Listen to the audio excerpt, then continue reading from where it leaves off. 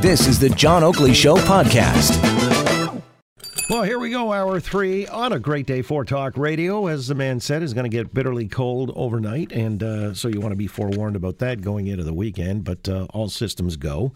Interesting stories that have come our way, and some are being updated, constantly here. That story out of Kingston where there had been 2 people arrested over an incident that was described as being terror-related. Now, we know that the 20-year-old, because this was just stated moments ago by Danny, as well as prior to the news, we were mentioning the update within the last half hour. The 20-year-old has been released, no charges, but the youth, who's not named, nor is a gender identified, is being held on a variety of charges that have to do with, wanting to plant a bomb, and although no device was actually planted, there's still this charge, 2 charges, I believe, outstanding. Now, it's interesting because the RCMP had been using a plane to track some kind of nefarious activity over Kingston, and people had reported this. I remember reading it earlier in the week in the news that they couldn't identify this plane. Nobody knew the heck what, and no local authorities would fess up. It didn't show up on flight tracking websites like FlightAware or Flight Radar 24. This is where the enthusiasts check out the planes and the serial numbers and all the rest of that.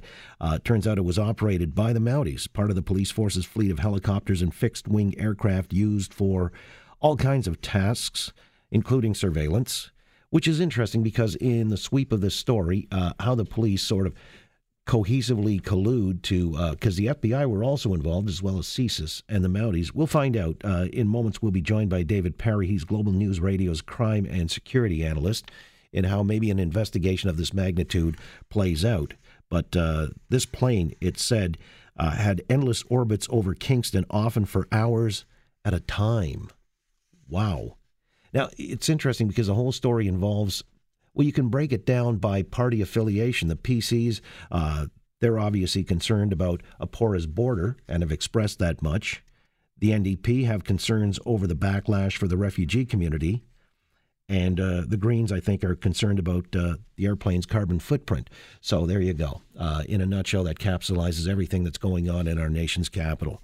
However, when it comes to the burning of fossil fuels, it's gotten less expensive at the pumps, as I understand it. The peak price, and I've been checking this on a daily basis, you hovering around 102 to 107 in that neighborhood, but now it's under a loonie. Some places in Mississauga, I noticed, my sister lives out there, Mavis and Eglinton, it was like under $1 2 weeks ago. So where it is now, it may be hovering just over 90 cents. What that is all about, let's find out. Dan McTeague is with us on the line. Dan McTeague is a senior petroleum analyst with Gas Buddy. Dan, how you doing? Welcome back to the Oakley Show. Good to be here, John. Thanks for having me. And glad we're not talking about aviation fuel, because the price for aviation fuel has actually gone up a little bit. Oh, it has. And for what reason? I mean, as the refiners, break it all down for various uses, some go up, some go down. Why is gas at the pump, first of all, gone down below $1 in Toronto? There's a lot of gasoline in the North American markets, John. I've seen, gasoline, although should have followed the trek upwards that we saw oil take after the beginning of this month. We saw oil emerge from $42 a barrel back up to $53 a barrel today. We should have seen a corresponding 3 or 4 cent bump, but what we instead had was really the tale of 2 commodities: oil moving up, but gasoline not so much, because American refiners are trying to get to the more lucrative diesel production. Now, you can't turn on a switch with a refinery and suddenly decide, hey, today I'm going to produce all of my oil is going to turn into diesel. Tomorrow it'll be gasoline. They still have to do it on a proportional basis, on a ratio basis. So American refineries have actually been churning out a lot more gasoline. Demand is pretty good.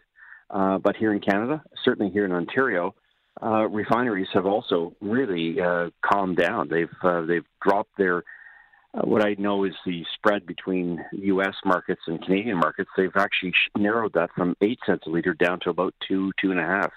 So that really means that while prices for oil have gone up, gasoline's dropped, and likely to stay in this. We're going to get a 1 penny increase overnight to 100.9. But most gas stations, as you noted, especially on the periphery of Toronto, will be shedding their 10-cent retail margins. You're going to see a lot of them between 90 and 92 cents a liter. Wow. Happy days are here again, I guess. And this will lead for now. Right. So how far do you foresee this continuing? 2 or 3 weeks maximum. I think they'll liquidate the inventory. U.S. refineries are going to start to look at summer blends, certainly in the southern parts of the U.S. We're also likely to see really the crunch for oil start to really bite. I mean, Canada has cut back 325,000 barrels a day because of the disaster as a result of pipeline restrictions. OPEC also moving towards eliminating 1.21 million barrels of production a day. The Venezuelan situation continues to deteriorate. So I don't think oil is going to, it's going to stay below $55 much longer, probably back up to 65.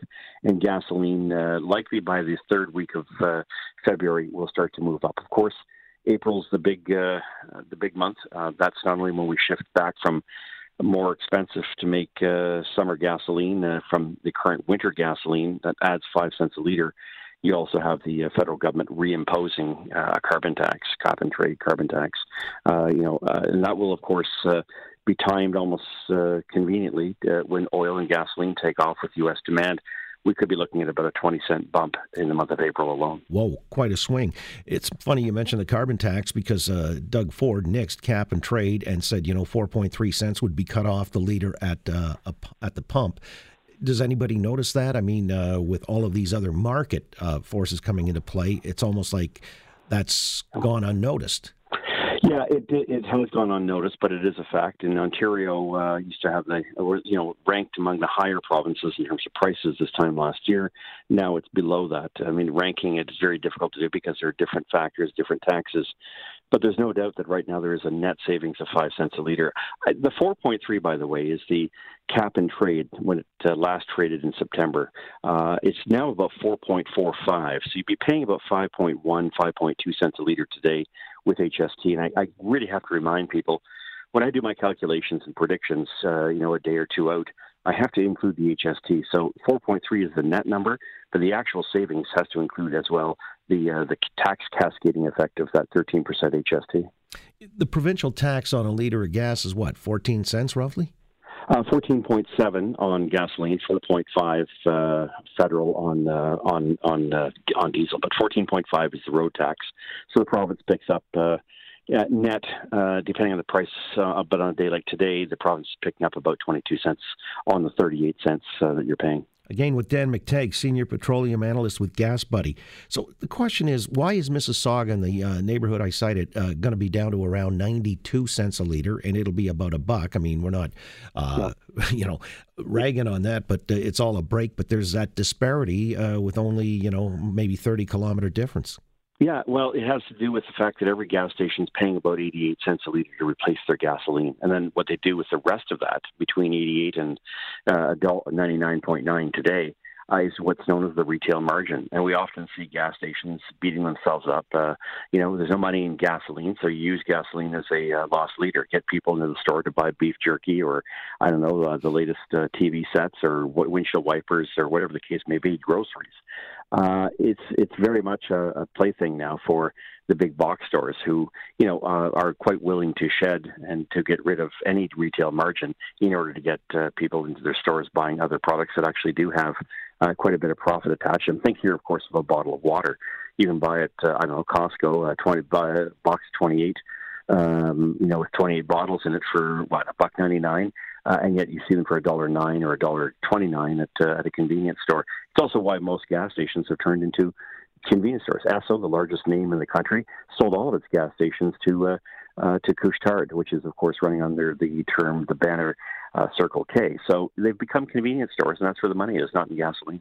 Yeah, if that's the reason, though, how come the retail margins seem to operate in some kind of cohesive thing, like everybody within a certain square kilometer radius has the same price posted? Yeah, well, they'll compete throughout the day, and the tried and the true is that in most communities, I'm going to wrap them off quickly. But I mean, Mississauga, Oakville, Burlington, Pickering, Ajax, out towards Whitby, Oshawa, you'll see that they start in the morning as they did today at 98, 99 cents a liter. By the afternoon, they're down to 93, 94, and by about 8 o'clock tonight, so in another hour or so, they'll be down to 91, 92. Some will even be willing to throw away their entire retail margin because they made a little bit during the day and they sold a lot of beef jerky. So they're going to sell it for 88 cents a liter. In some instances, you're going to see it around Toronto. Just look at the Gas Buddy website or download the app. It'll show you in real time what those prices are at pretty much every gas station across the GTA. So we should enjoy it while the getting's good because it's going to switch in a big, big way come April. It's going to, our prediction at the beginning of the year was 2019 would be the most expensive year at the pumps, going back to 2014. It'll outflank 2018 simply because of government taxes right across the country. Let's hope that those rebates are big because anybody using 60 or 70 liters a week is going to be paying a lot more because of the carbon tax. Ouch. All right. Well, as I say, enjoy while the getting is good. Absolutely.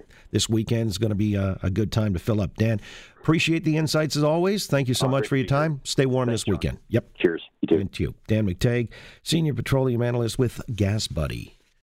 Thanks for listening to the John Oakley Show podcast. Be sure to rate, review, and subscribe for free at Apple Podcasts, Google Podcasts, and anywhere else you get your on-demand audio.